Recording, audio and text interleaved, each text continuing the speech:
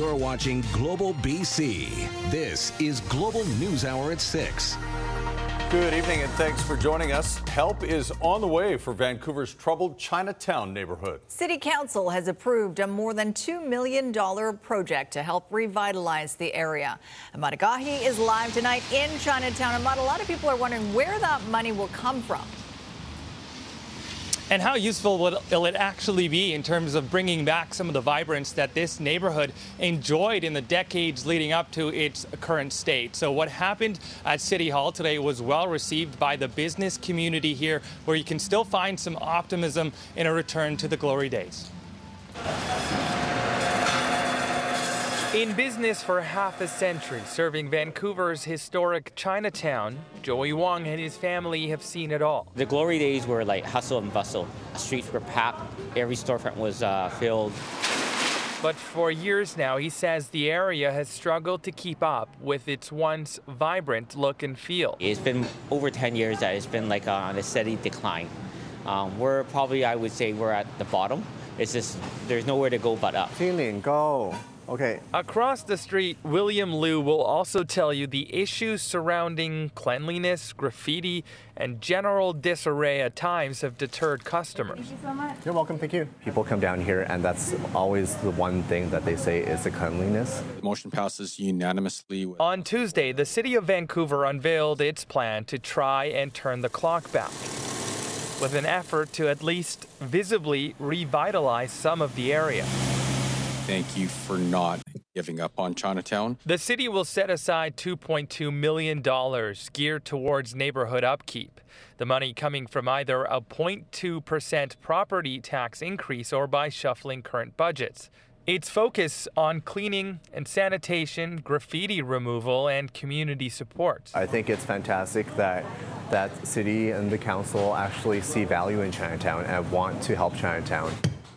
Businesses here saying hard work and advocacy from the Chinatown community has got them this far, but there is much more to do in the future. It's a nice start. We've been asking for a lot of help for the last couple of years, and we fell on deaf ears. All right, Ahmad, we're also getting an update on the Promise Satellite Office, the City Council Satellite Office in Chinatown.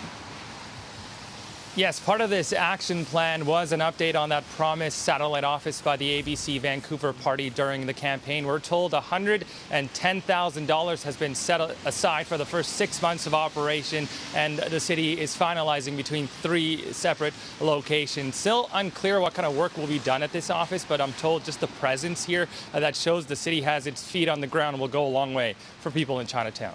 Let's see if it makes a difference. All right, Ahmad, thank you. We now know the cost to repair the shattered glass on Vancouver's iconic Olympic cauldron.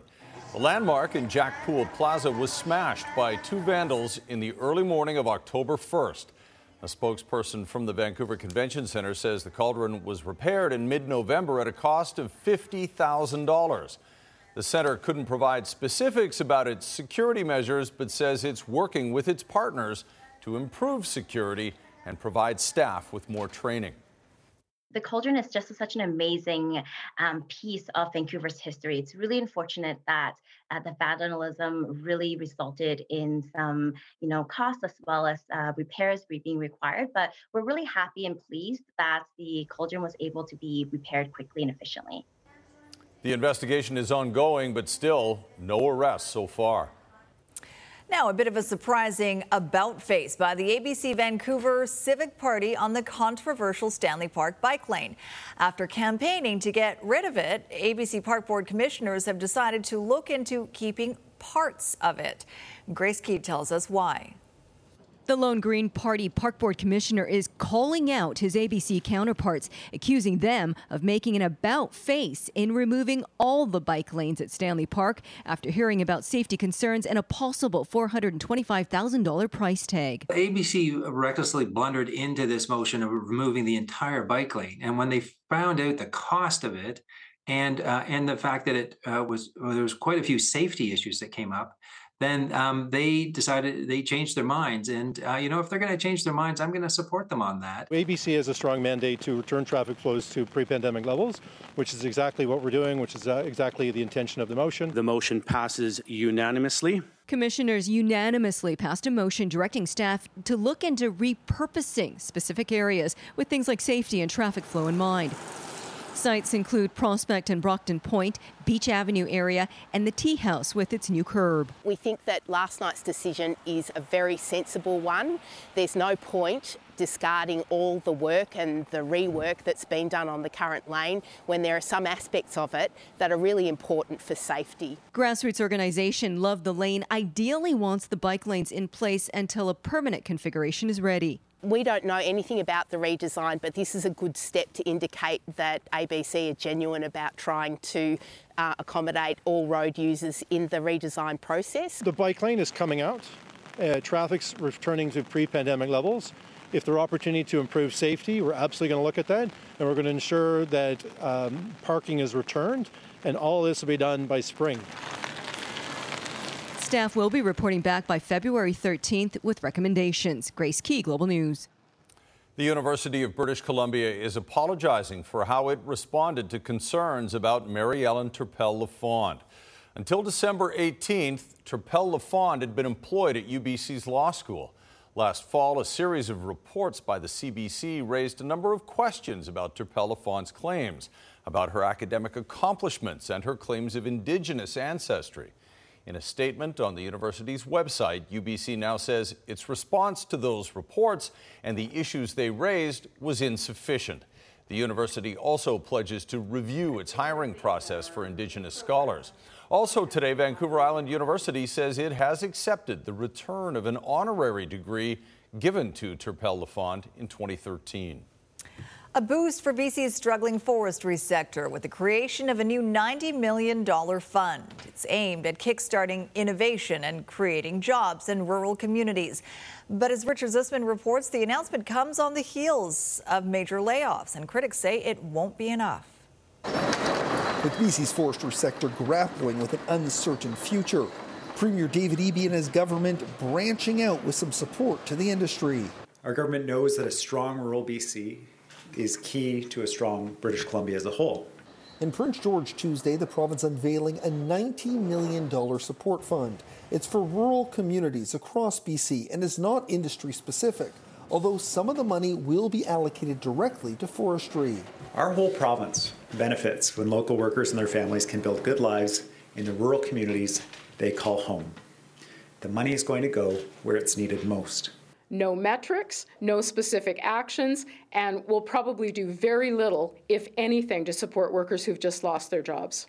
The opposition quick to point out the money is spread out over 3 years and is open to all value-added projects for rural, remote, and Indigenous communities to encourage innovation. Just last week, 300 workers in Prince George were told their jobs are disappearing as Canfor closes a pulp production mill, with worries more closures could be on the way. Our communities are founded on this industry. It's definitely not a sunset industry. Do changes need to be made? Absolutely. But the government's had 6 years to do that, and they've done nothing. The biggest challenge still facing the industry, fibre supply issues, with the province encouraging the sector to innovate. We need to reduce uncertainty over some of our forest policies in BC and attract that private investment back to the sector. The new fund could be used for companies to buy new equipment to support new production lines, but will come nowhere near to solving all the problems. We need to connect the dots to ensure that the outcomes are happening on a timely basis and that they're attracting the investment in the technology, skills, and products that are going to be capable of providing longer-term sustainability. With the hope the fund will create thousands of jobs and keep one of BC's foundational industries relevant for generations to come. Richard Zussman, Global News, Victoria. LNG is another big job generator in BC, but there are new concerns about a facility in Kitimat. And for more, let's bring in Keith Baldry from Victoria. Keith, what's the status of that project and why are people concerned? Yeah, we're talking about LNG Canada near Kitimat. This is the biggest single private sector investment in British Columbia history. A huge project, but it just announced that it intends to build its second phase or second train powered by natural gas turbines, not electricity. That will increase the emissions associated with its plant and really make it impossible for the NDP government to achieve its emission targets, lowering emission targets currently set in policy. David Eby asked for the first time today, how does he square this circle here where you've got increasing emissions attached to a project that has the government support? Here's his reply. My understanding, though, is that LNG Canada Phase 2 has not yet reached a final investment decision. So we'll continue to work with the proponent to make sure that we're hitting our emissions targets. Those emissions targets are key to our government and a priority of all of ours. So the Premier kicking this down the road a bit, Chris, but the government's in a real pickle here because it has full support for the LNG Canada project, and LNG Canada has gone through the environmental permitting system, so they've got full approval here as well. So at some point, something's got to give here. Either the second phase doesn't get built, even though it's been approved, or the government changes its emission targets. It could very well end up in court. Eventually, electricity will potentially electrify this facility. BC Hydro may be required to build a hundreds of kilometers long transmission line, which is going to cost a heck of a lot of money as well. So keep an eye on this one. It's a huge project, but the implications associated with it being fueled by natural gas has enormous implications for the government's emissions targets. No easy fix there. All right, Thanks, Keith. Vancouver police are investigating an early morning homicide on the downtown east side. Officers cordoned off an area around the West Hotel just after 7 this morning. Police say they were called to a single-room occupancy building near East Hastings and Carroll, where they found a man's body. They say the man has not yet been identified, nor have they released the cause of his death. They do say there is no risk to the public. Family and friends of a Castlegar family are dealing with an almost unimaginable tragedy. On Monday evening, 3 members of the same family, mom, dad, and their 8-day-old baby, were killed in a car crash just outside of town. A little girl was the only survivor. And as Catherine Urquhart reports, family members reached out to Global as they and their community rallied to support the one child left behind. The Castlegar family had welcomed a new baby named Vince just 8 days before. Then, Monday afternoon, 25-year-old Ashley Mullaney, 26-year-old Habib, their 2-year-old daughter Meadow, and Vince went shopping. The family never made it home. After being struck by a pickup, all of them died, except for 2-year-old Meadow. This is a very tragic event, obviously, with an 8-day-old that's essentially died before their life began. The crash happened on Highway 3A in Thrums, BC. At the time, Ashley's mother was on a FaceTime call with them. In a public Facebook post, she says she thought the video had frozen. I could see my daughter's hand still. Then I heard my granddaughter cry and ask for her mummy. I could hear people talking and saying she doesn't have a pulse. I can tell you from experience that dealing with any incident where a child has died or is seriously injured is one of the hardest to deal with. What caused the crash remains under investigation, but police say there are indications as to what may have occurred.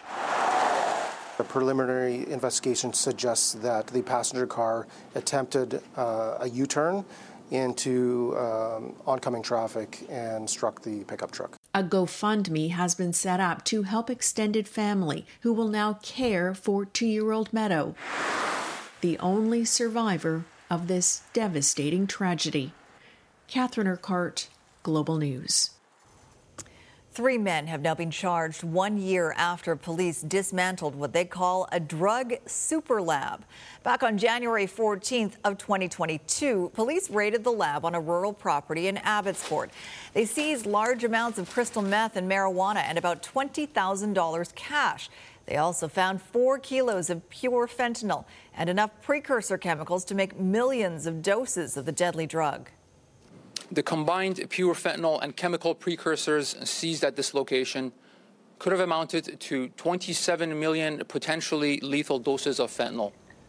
Police are now asking for the public's help to find 41-year-old Kevin Gonzalez, 34-year-old Jemroy Ibarra, and 36-year-old Duc Fung, who are wanted on a string of drug charges. If you see them, you are asked to call 911 immediately. A reality check on alcohol consumption. If you drink, chances are you've been drinking too much, according to the science. New research shows the maximum number of drinks before the risk of cancer kicks in. How it could change labeling requirements on bottles, next on the NewsHour. This is Galliano Island, Salt Spring. Sunken treasure off the coast of BC, but these underwater archaeologists aren't looking for gold. That's coming up on the NewsHour. Also later in sports, opportunity knocks for Nathan Rourke. What the former Lions QB says about living the NFL dream. First, though, just in time for dry January, some new guidelines from the Canadian Centre on Substance Use and Addiction on the amount of alcohol we can safely drink. And it's probably a lot less than you think. Aaron MacArthur has the details and why the centre has dramatically cut back on its previous limits. Hard to imagine a social setting without booze. Fueled by the pandemic, regulations over where and when people can drink have been relaxed. Over the last 3 years, alcohol use has gone up by 5% in Canada. While access is increasing, science is suggesting people reduce their intake. Would you like another one? A review of 6,000 studies has prompted the Canadian Centre for Substance Abuse to recommend people slash the number of drinks they consume. In 2011, low-risk drinking was 10 per week for women, 15 for men. Under the new guidelines, more than 7 drinks a week for anyone is considered high risk. 3 to 6 per week, a moderate risk. And anything less than 2 per week is considered low risk. We were also very shocked about how much different and how far we've come in the science since 2011. Studies have shown a definitive link between alcohol use and 7 types of cancer. The CCSA is urging governments to label alcohol more clearly, warning consumers of the associated health risks. Like tobacco, it's important to know the health risks. And as we as a society become more fluent in those health risks of alcohol, I think we'll probably drink less. Industry pushback halted a pilot program in government liquor stores in Yukon that saw large warning labels placed on bottles. BC's wine industry says it supports changes in labeling, but with more of a focus on information. A 12 or 10% alcohol bottle of wine is going to have obviously a lesser amount of alcohol than a 15% alcohol. So putting that on the label and understanding what a standard drink is makes total sense to us. At this point, these are still just recommendations. Health Canada, which partially funded this research, has indicated it will review the information. Aaron MacArthur, Global News. Coming up, car buying gets better. After a couple of years of insane used vehicle values, what's steering the market to more normal prices? Plus, these records can no longer be held in vaults. The National Gathering of First Nations taking ownership of the past. Still seeing some delays for westbound traffic on Highway 1 through Vancouver towards the Cassiar Tunnel. Finally cleared a crash before First Avenue, and traffic is easing off from Willingdon in Burnaby. When renewing your ICBC Auto Plan insurance online, select your nearest Sussex Insurance when prompted. For all online broker benefits, peace of mind, and best rates, select Sussex Insurance today. I'm Trish Jewison in the Global Traffic Center.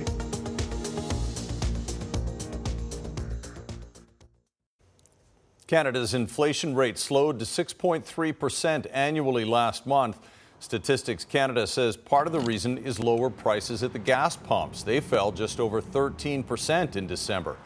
Prices for goods also slowed, with growth down to 4.7%, while grocery store prices slowed to 11%, down 0.4% from November.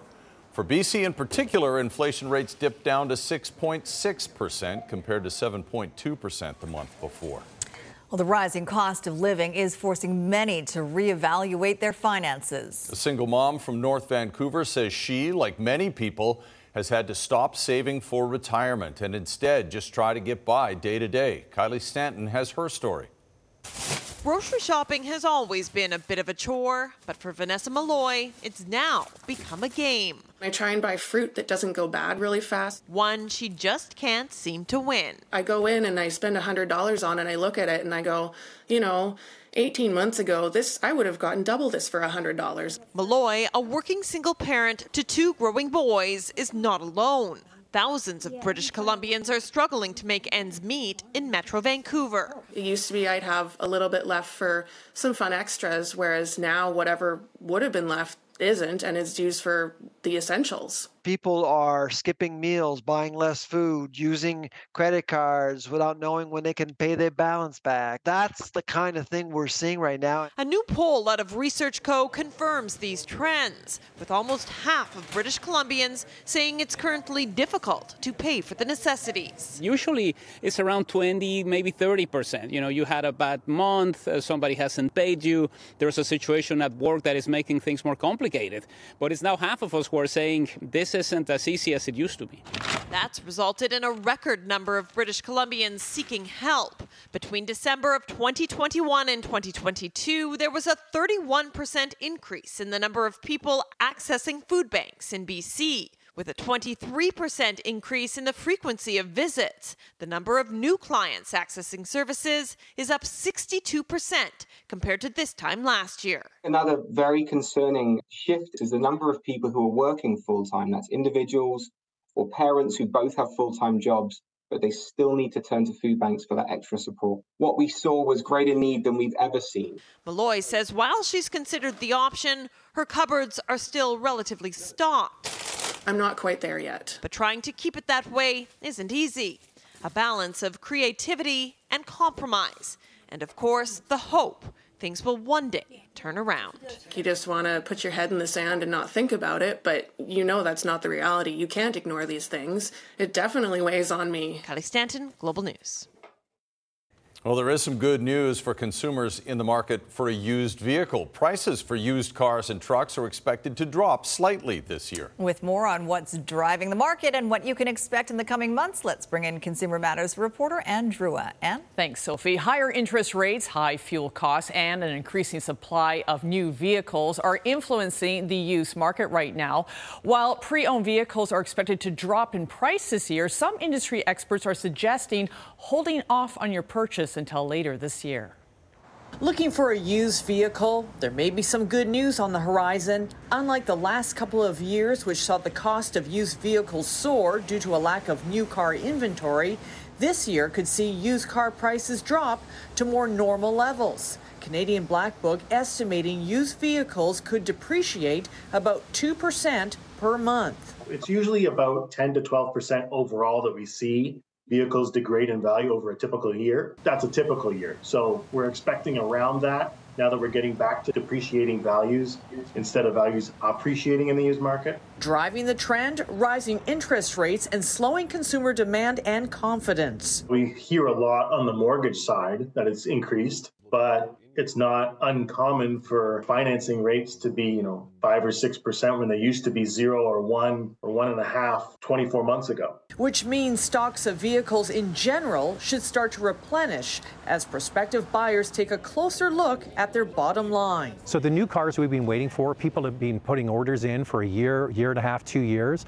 Those cars are going to start coming in now, but at much higher interest rates. So the people that were waiting for those cars might not be able to afford them any longer. In addition, high fuel costs will likely continue to be an influencing factor, with used pickup trucks and full-size SUVs in less demand. With high gas prices and the cost of borrowing increasing, those expensive cars to own and run are now being less demanded in the marketplace. Compare that to used compact SUVs and smaller cars, which industry analysts say are retaining their value and not dropping in price as fast as larger vehicles. As to when it might be the best time to buy a used vehicle, experts say take your time and wait. The cars that dealers have on their lots now that are used, they would have bought them when we had much higher used car prices in 2022. Now it's 2023. I think the prices will be sticky for a while, and then when they replenish those cars with the cheaper cars that are being sold at auction now,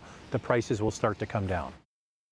Now, in terms of new vehicles, while supply is expected to improve, experts say ongoing supply chain issues will continue to be a factor this year and could make it difficult to get the vehicle of your choice right away. But even as inventory improves, some new car prices will remain high due to the increasing cost of raw materials, which inevitably gets passed on to the consumer. And if you have a consumer issue for me, you can email me at consumermatters@globalnews.ca. All right, thanks for that, Ann. Coming up, an arrest in a chilling abduction attempt caught on camera. The man who tried to kidnap a barista and the clue that helped catch him. Plus, it's this secret that we don't really talk about publicly. International students struck down by toxic drugs. The deadly impact on the South Asian community here and beyond. Coming up.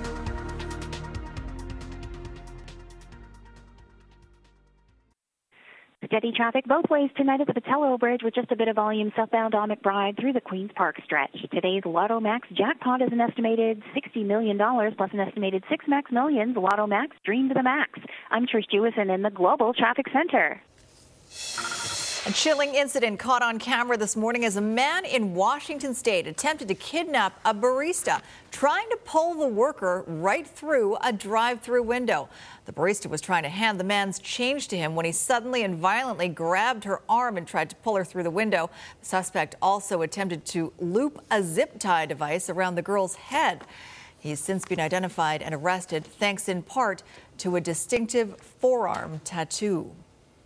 Delegates to a national convention of residential school survivors in Vancouver are becoming intimately familiar with the term data sovereignty. And as Julie Nolan reports, at stake is who controls the documents generated during a dark chapter in Canada's history. A time for healing, but also a time to ask for more ownership of the past. This national conference is dealing with a new element of the search for missing Indigenous children and unmarked graves at Canada's residential schools. These records can no longer be held in vaults and held by colonial institutions who control who can see them and access them. Groups are asking for data sovereignty, ownership of records that can provide a clearer picture of what really happened. They want the documents from the government and the Catholic Church, records that still have not been handed over. I thank the survivors for their continued efforts to educate the world about the colonial genocide that happened here in Canada. Without your voices, there are those that would like to pretend nothing happened here. Residential school survivors are sharing their stories. We're simply children. We did nothing wrong. We got taken away. Hoping to ignite positive change for future generations. It's all coming out.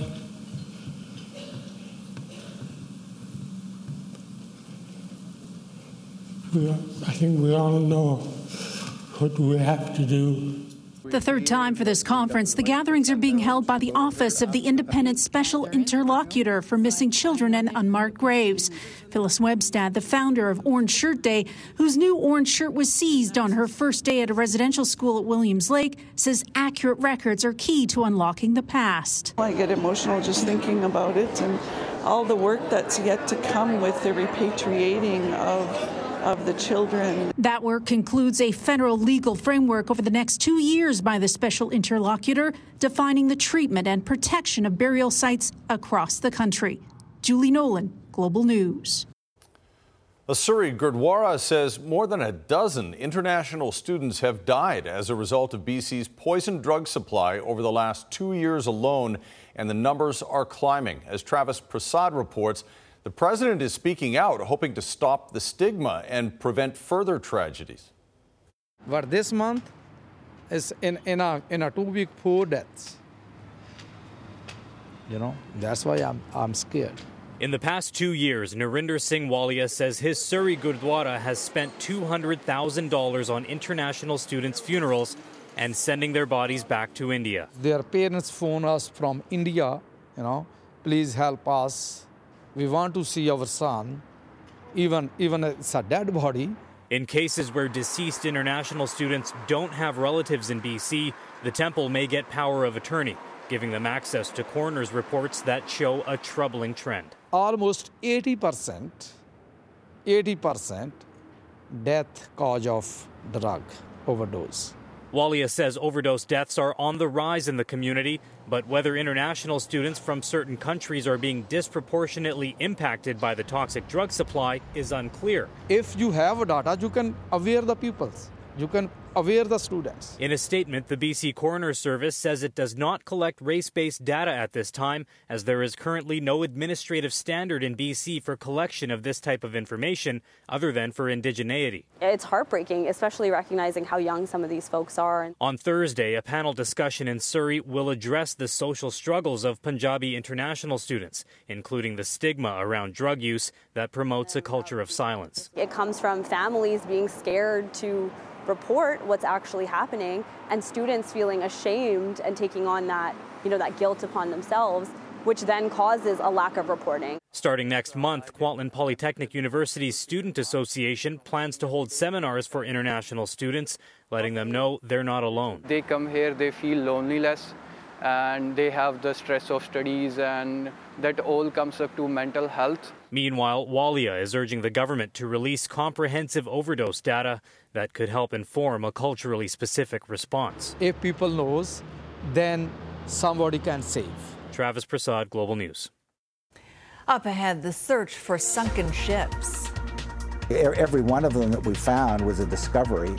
The underwater treasure hunt helping solve some West Coast mysteries. Later. And a very close call in Caramios for people who live in the path of a rock slide.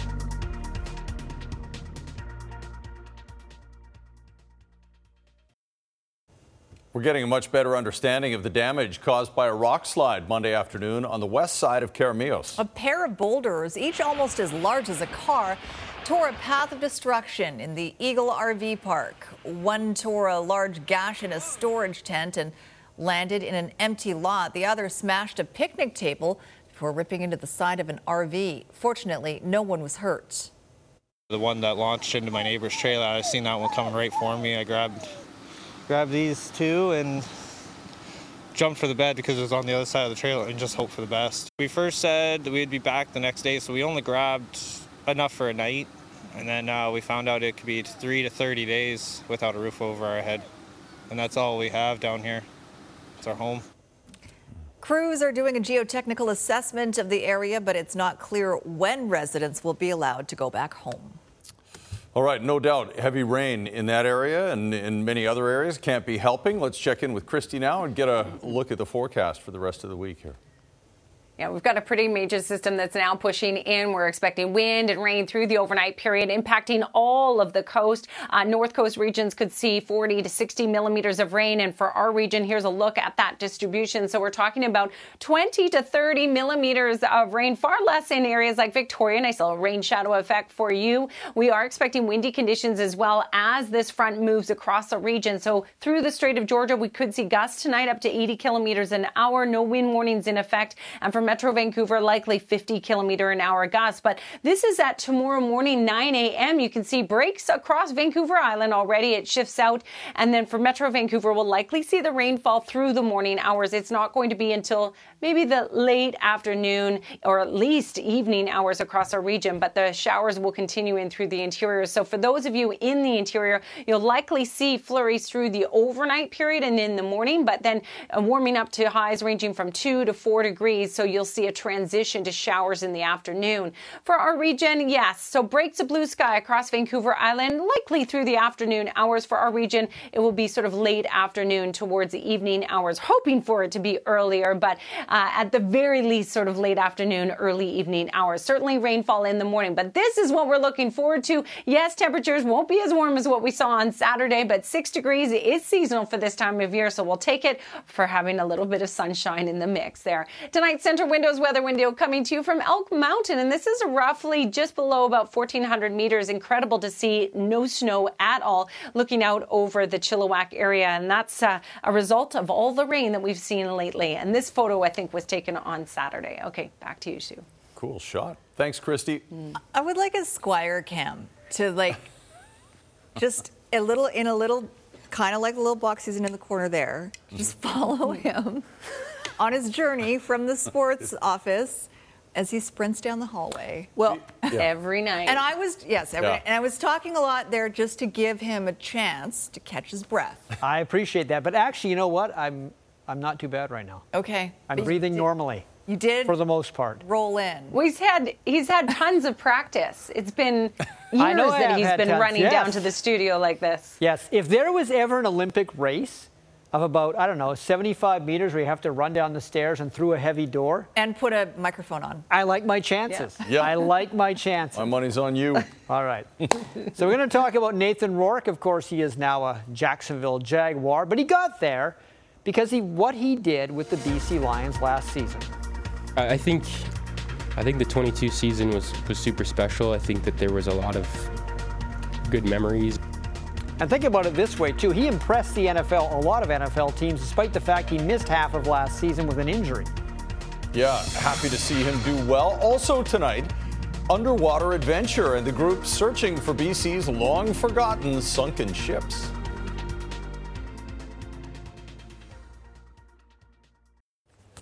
Someday we might be watching Monday Night Football and say, hey, I remember when Nathan played in BC. Just like when Cameron Wake left the BC Lions to go down and play for the Miami Dolphins. Yeah. Nathan Rourke has gone from being a Lion to a Jaguar. He is staying in the Cat family, but we know he's going to change leagues. Rourke is now a member of the Jacksonville Jaguars, and they are an up-and-coming team in the NFL. They're still in the playoffs.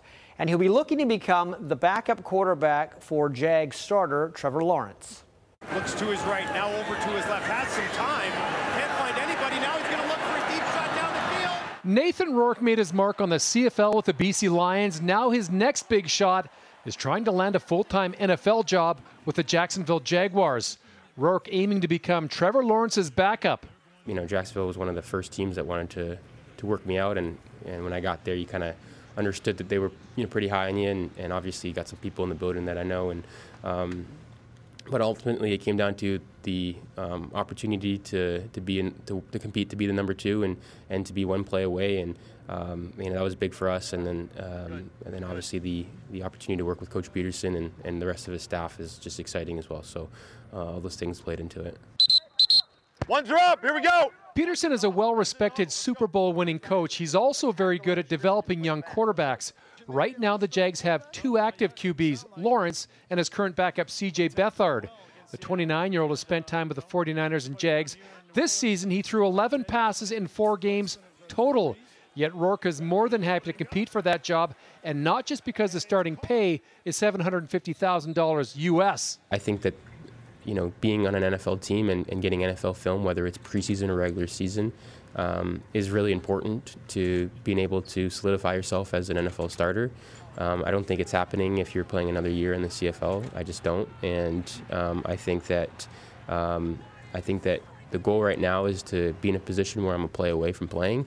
You never know what happens in the NFL, not to sound morbid, but things happen in professional football, and that was my goal in 21, was to just be a play away and prepare like I'm going to be a starter, and that's not going to change in Jacksonville. I know that Nathan's a good quarterback. I know that Nathan's going to bring professionalism to that organization. It's the National Football League. I mean, they look for good players, and so they've certainly got one on it with Nathan. My job is to create a job for myself down there. And, you never know what happens. You can play well in the preseason, another team could like you, and you go from there. But I think going down there and being a part of that process is the best way to solidify a job in the future. Yeah, things can happen fast. Think about San Francisco. They're down to their 3rd-string quarterback, Brock Purdy, who never would have guessed he'd be a starter in the playoffs. Because Russell Wilson and the Denver Broncos had an epic fail this season, Seattle will have the 5th overall pick in the NFL draft, as well as the 20th, which is theirs. They got Denver's pick in the Wilson trade, so that's why they're also picking 5th. The team of Pete Carroll and John Schneider, the 2 guys beside me, are in a great spot to get a highly touted prospect or trade one of those first-round picks for more draft picks and perhaps players as well. John, this is a kind of a dream opportunity here, and he's pumped about it. And we've had enough experience together and with our guys and our system that we're wide open to what the options could be, and whether it's, the players at the top or whether it's opportunities to move or whatever it is, we've done all of it. And we'll never turn down the competitive opportunity, as you know, and so we'll be in on everything. So, if you want the Canucks to get a better chance at getting Connor Bedard, you want all the teams below the Canucks in the overall standings to win. Montreal's one of them, and tonight they won. So that's good news if you want to get in the Bedard sweepstakes, and I certainly think the Canucks would do well to get a high lottery chance at Connor Bedard. Anyway, Mike Hoffman scoring there, Evgeny Dadonov scoring there, and Montreal beats Winnipeg by the score of 4-1. So they actually jump ahead of the Canucks, who are now 6th first in the NHL.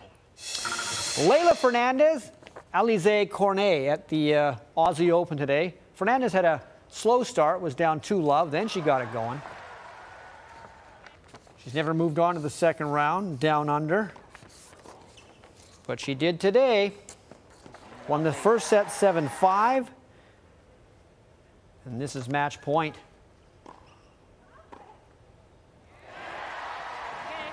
So Fernandez on to round number 2. And we are hearing there will be a celebration of life for Gino Odjick February 4th at Musqueam. It will be invitation only, but we're also hearing there are plans to live stream the event. That would be great, so the public could be part of it as well. There will also be a celebration of life in his hometown of Maniwaki, Quebec, and you can expect the Canucks to do a special tribute before their game tomorrow against Tampa Bay. He deserves it. All right, thanks very much, Squire. Up next, a deep dive into BC's maritime history. Stay with us.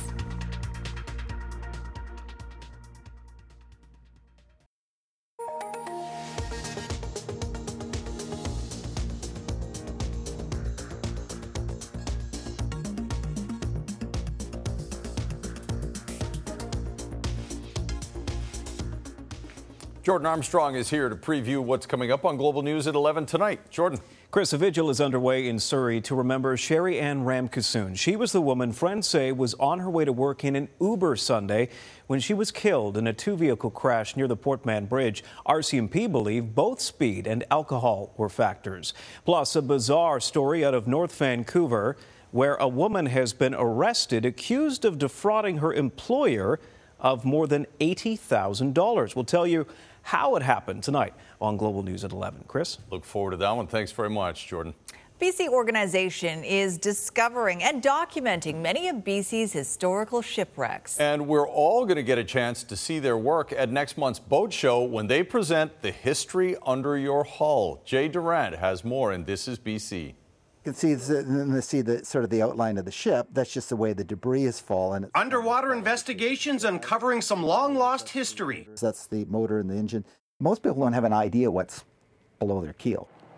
Keith Bosson and the rest of the Underwater Archaeological Society of BC are on a mission, searching for shipwrecks. Every one of them that we found was a discovery. You know, the ships are all known. They're known they existed, but they often don't know where they ended up.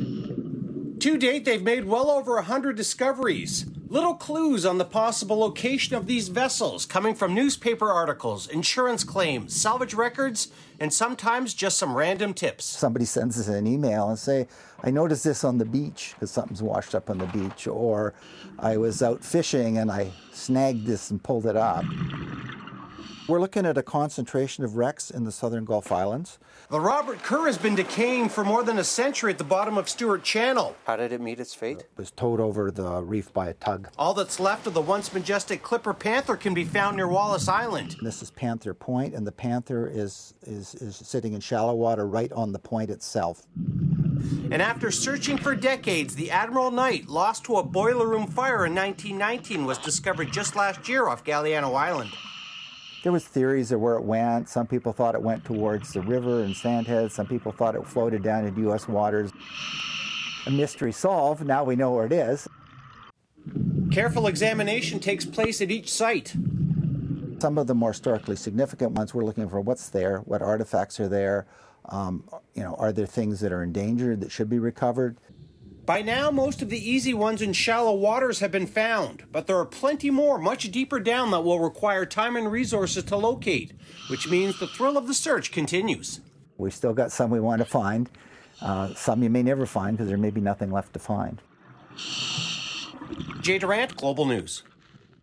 The history under your hull coming up at the boat show. Very cool. And if you know someone who has a great story to tell and you want to share it with all of us, just email your ideas to jay@thisisbc@globalnews.ca. All right, Christy, looking forward to a little bit of sunshine later this week.